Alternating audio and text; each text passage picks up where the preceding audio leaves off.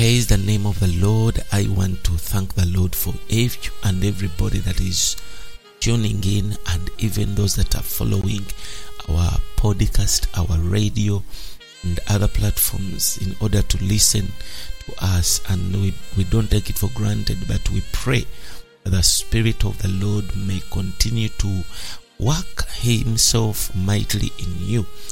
In the name of the Lord Jesus Christ. I am Pastor Dennis from Freedom Experience Ministry, that is in Uganda, and this is the Freedom Streams program, whereby we bring you Christ in His Word as life imparted, as grace enjoyed, and even a light shining, truth realized. We want to take the Word of God in a living way. We have been talking about series. We have taught series of teachings concerning Triune God. We began with God the Father. We saw whatever we need to know about His New Testament plan, and of recent we began the second season of Christ, and we've been talking about His person. Now, when we have been in those, we have seen the previous episodes, some of the aspects of Christ in the Godhead, and we still continue over the same to speak more and to talk more about this God, the Christ in His Godhead, and went through up to 6 aspects, and this is now going to be 7th. This is episode 5 in the second season, and I trust God that you keep with us. You are going to enjoy more of the light in the Word, in Jesus' mighty name. Now, allow me to right away continue, because we need to see in detail. We need to see what this Christ is all about. Glory to God. And we have been seeing that this Christ has become, we ended by seeing that He is the Word of God. Now we want to continue to see that He is also life-giving Spirit. And here we have 1 Corinthians chapter 15 verses 45 that says that the last Adam became a life-giving Spirit. Now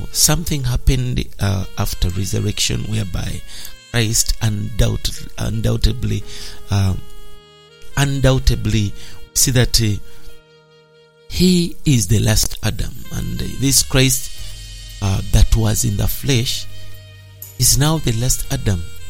He has now become the life-giving Spirit through the process of resurrection. And we have seen that 1 Corinthians 15 deals with resurrection when you read the entire chapter. Because Christ as the last Adam became the life-giving Spirit through resurrection, He is now life-giving Spirit. He has become a Spirit that gives life. And according to 1 Corinthians chapter 15 verse 45, Scripture has told us that first man, Adam, became a living soul, and the last Adam became a life-giving Spirit. Now, Adam became a living soul through creation with a soulish body. Remember, God came and formed man, and He breathed into him. He became a living soul. So Adam, the first Adam, possessed a soulish body. But Christ became a life-giving Spirit through resurrection with a spiritual body. When Christ resurrected, He formed for even as a spiritual body. And Adam as a living soul is natural. But Christ as a life-giving Spirit is resurrected. It's not natural. He is resurrected. And first we see that in incarnation became flesh for the purpose of redeeming us. That is for redemption. When you read the book of John chapter 1 verse 14, the Bible says, and the Word became flesh and dwelt among us. We beheld His glory. See? And afterwards, after He became flesh, Scripture goes on to tell us in the book of John chapter 1 verses 29, became also that lamb that washes away our sins. That is for redemption. Now, we see that afterwards he comes in resurrection, became a life-giving spirit now for imparting life, because he wouldn't impart life when he's still in the flesh. But after resurrection, he possesses the resurrection life. He has a spiritual body, is now able to impart life. Remember, the Bible says in John chapter 10 verse 10 that the thief comes not to steal, to kill, to destroy, but I have come that they may have the life and have it in abundance. Praise the name of Jesus. So, as a life-giving spirit in resurrection, he is ready. He is so much ready to be received by his believers. We receive him, we received him, we receive him daily in our day-to-day life as life-giving spirit. He gives life to our soulish, to our souls and our body. He gives life to everything that that pertains us, because he is the life-giving spirit. And when we believe into him, he enters our spirit, and we are joined to him as the life-giving spirit to become one spirit with him. Now, this is one of the most powerful statements that the book of 1 Corinthians 6:17 mentions. Now, in this way, our spirit is made alive and resurrected with him. When you come to Acts chapter 2 verse 17 and even verse 21, it indicates that if we call on the name of the Lord Jesus, we shall receive a spirit.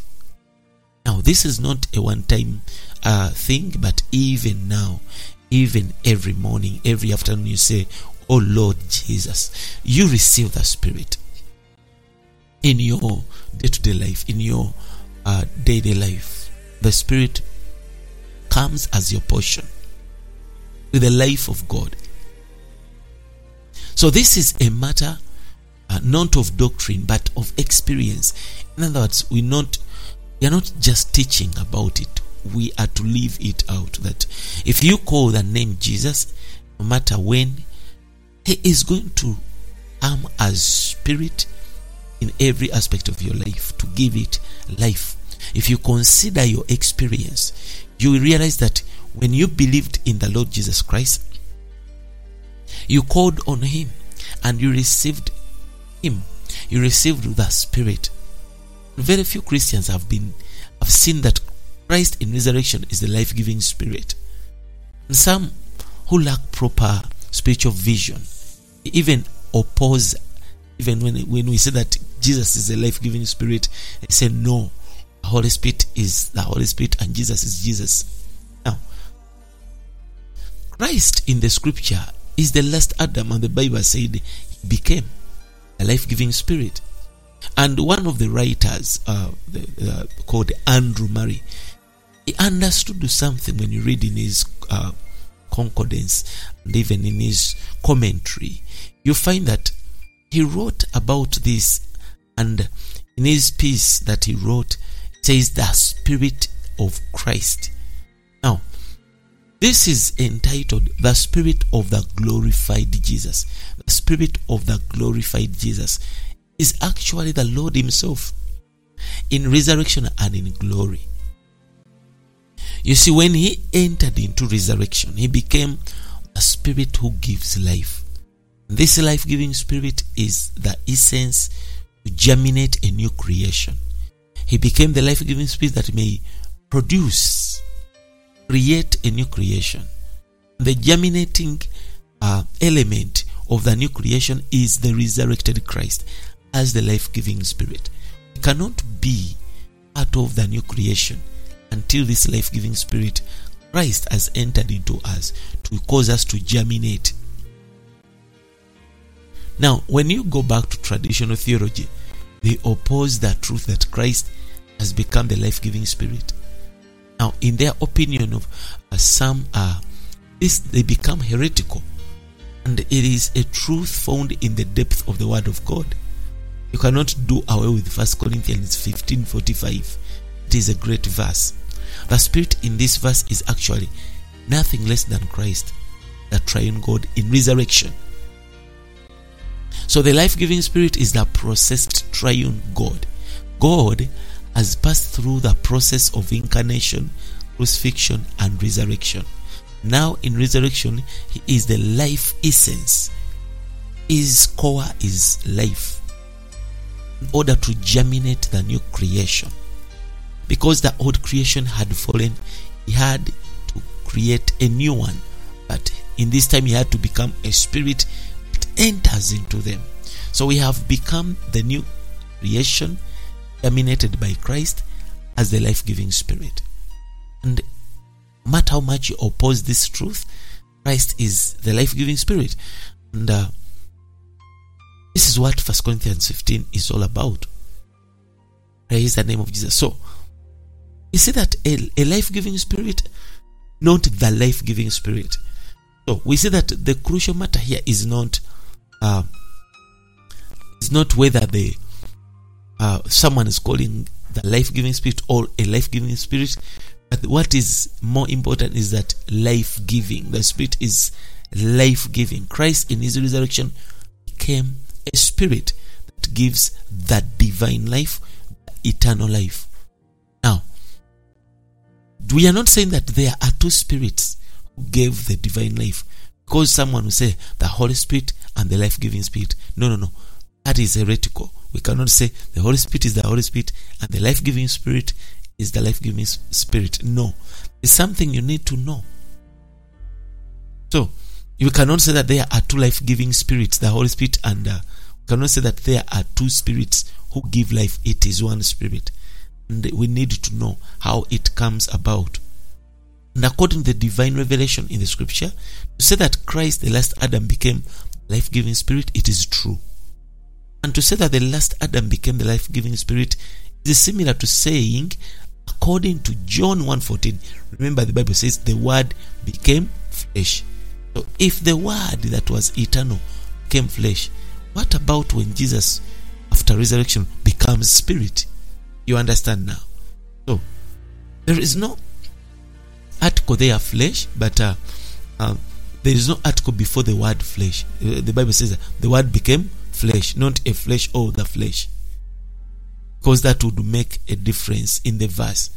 So the word became flesh, not the flesh. So flesh or the flesh might mean the same, but in the same principle, the lack of the defined this article or a flesh or the flesh is important. But when we come to 1 Corinthians 15:45, we see that the vital matter is the life-giving spirit, meaning that in the Godhead, Christ is the life-giving spirit. And I want to talk about the first part here in resurrection as our part A. Now, it is in resurrection that Christ is the life-giving spirit. It is only in the resurrection. And the Bible says in John chapter 20, verse 22, remember they were enclosed in the room, and he appears unto them. Bible says because of fear they were in that room.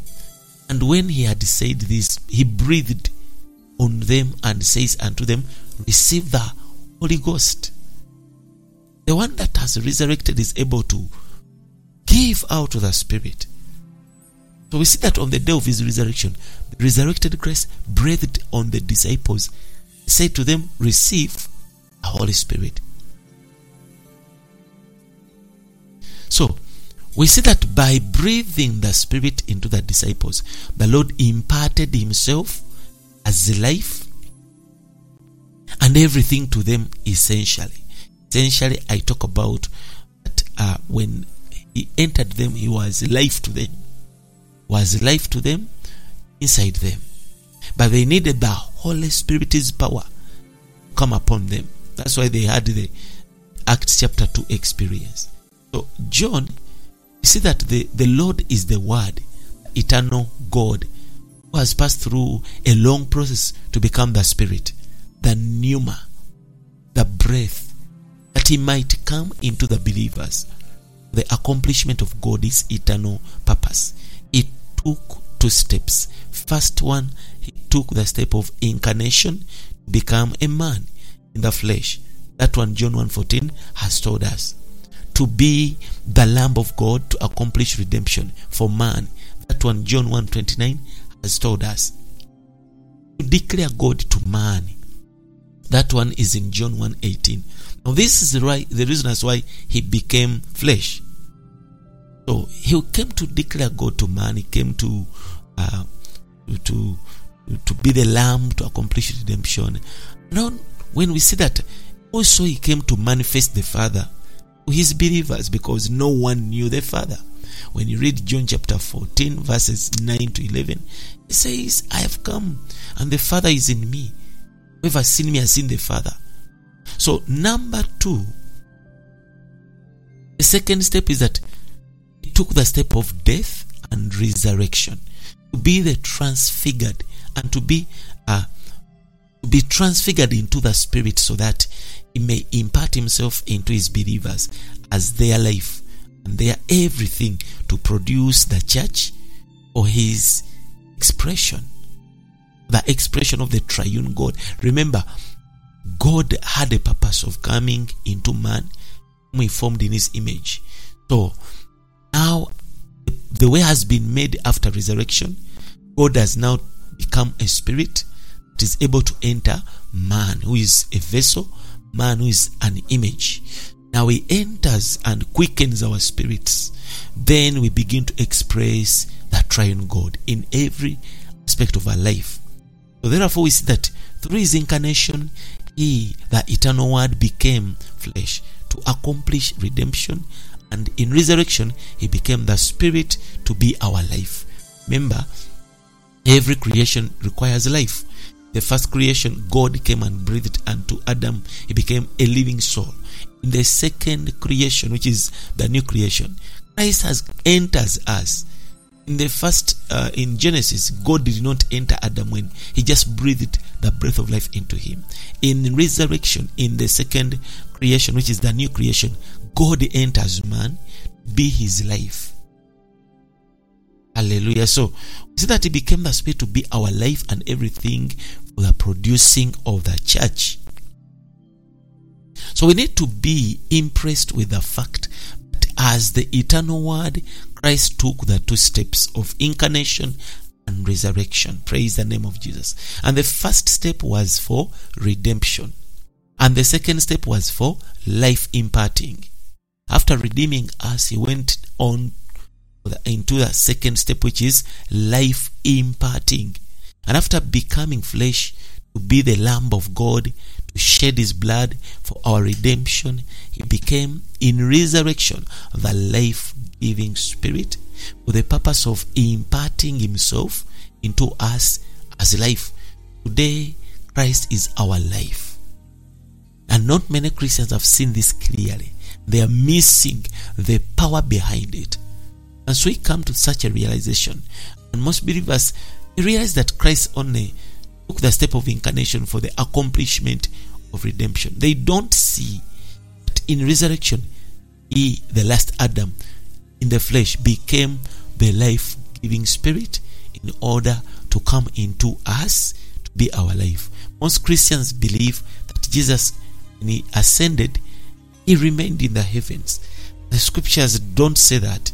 The scripture says that he went, but he came also. So you need to take your time to study the word of God, to see such a light. The Gospel of John reveals both steps. We have seen in John 1, the eternal word became flesh to be the Lamb of God. That is in chapter 1. When you come to John chapter 20, this wonderful one, Jesus took the step of resurrection, become the life-giving Spirit. And you see, when you read John 20, you see that when he breathed in unto them, it disappeared. They didn't know where he has gone. What does this imply? When he breathed into them, he was able even to enter them. That's why he disappeared after breathing on them. So, on the day of his resurrection, he came to the disciples, breathed himself into them as the Spirit. He entered into them as the Spirit. So as the last Adam in the flesh, Christ, through the process of death and resurrection became the life-giving spirit. It is the spirit that was breathed into the disciples. So it is as the spirit that is received into his believers and flows out of them as rivers of living water. Remember, he says that whoever is thirsty, that is in John chapter 7 verse 38, 39, come and drink. Whoever believes on me, out of his belly shall flow rivers of living water. And the Bible says he was talking about the Spirit. He was about to give the Spirit. It is Jesus who gives the Spirit. And when resurrection he resurrected, he was able to give them the Spirit by breathing on them as the Spirit, and he is now able to enter into them. Glory to God. So it is as the Spirit that he enters into us as the Comforter and abides in us. So when you read John chapter 14 verses 16 to 17, remember Jesus says that, and I will pray the Father, and he shall give you another Comforter, that he might abide with you forever. Then he comes in verse 17 and says that even the Spirit of truth, whom the world cannot receive, because it sees him not, neither knows him, but you know him, for he dwells with you and shall be in you. So by that time, the Spirit was dwelling with them, but he promises he shall be in them. So we see that it is as the Spirit that he lives in the disciples, and they live by him and with him. Even today we live by him. He lives in us as the Spirit. John chapter 14 verse 19 says, yet a little while and the world sees me no more, but you see me. Because I live, it says, you shall live also. It says the world does not see me, but you see me. Praise the name of Jesus. So it is as the Spirit that he abides in his disciples, and they abide in him. When you read John chapter 14 still, verses 20, it says that at that day, that is on the day of resurrection, you shall know that I am in my Father, and you are in me, and I in you. You see, he now tells them that after resurrection, because at that day simply means on the resurrection day, I'll be able, you know, that now I am in the Father, and you are in me, and I am in you. How can he, Jesus, be in us except he has turned to become the Spirit? So you see, now he has become the life-giving Spirit. And remember what John 15:5 says. It says that abide in me and I in you, as the branch cannot bear fruit of itself except it abide in the vine, no more can you except you abide in me. It says, I am the vine, you are the branches. He that abides in me and I in him, the same brings forth much fruit. For without me you can do nothing. So this Christ is not only one that is seated in the heavens, he is the one that is also abiding in you. And I think you need a abiding Christ than the Christ who is only in the heavens. You need more this Christ who abides in you, because he needs to be life to you and life supply, and you need to experience that truth also. So it is as the Spirit that he comes with the Father, to the one who loves him and makes an abode with him. Remember John 14:23 says that when you read, it says that Jesus answered and said unto him, if a man love me, he will keep my words. My Father will love him. And then he says, we will come unto him and make our abode with him. So he comes as the Spirit with the Father to live within us. It is as the Spirit that he makes all that he is and he has to be fully realized by the disciples. Remember John chapter 16 verses 13. Bible says that Howbeit when he, the Spirit of truth, is come, he will guide you into all truth, for he shall not speak of himself, but whatsoever he shall hear, that he shall speak, and he will show you things to come. Praise the name of Jesus. And he says, when we read, continue reading from 13 to 16, he says that he shall glorify me, for he shall receive of mine and shall show it unto you. He says, all things that the Father has are mine, therefore said I that he shall take of mine and shall show it unto you. It says, a little while and you shall not see me again. It says, and again a little while and you shall see me, because I go to the Father. He says, you shall see me. Now, all these scriptures, they are trying to impress something, that Christ has become the Spirit that is now able to enter into us. Resurrection, and in resurrection, Christ is now such a wonderful, life-giving Spirit. This is the fulfillment of his promise that he promised them in John chapter 14 from 16 to 20. He kept on promising them, I'm coming and I'll be with you. He spoke a lot of promises there. Praise the name of Jesus. So, I want to stop there because I want you to think about this one aspect we have seen, that is a life-giving Spirit, and I've spent enough minutes on it because it is so much confusing people, and I've showed you scriptures to see and to have the same light, that first in resurrection and then in the Lord in resurrection became the Spirit. But we have seen that the one that became flesh also became something else. He became life-giving Spirit, just as he became flesh. Because if you deny that he didn't become Spirit, then him becoming flesh will not even benefit you. You need to know that he was with the Father as the eternal Word, as the Spirit still. Then he becomes flesh, but he needs to become the last Adam, becoming the life-giving Spirit to all that believe in him. With such a truth, this is going to be your liberty. This is going to be your deliverance, because you learn how to apply the Christ in you in every aspect of your life, for your enjoyment and even for your experience. Glory to God. May the Lord bless you. This is Pastor Dennis. Until next time, bye-bye.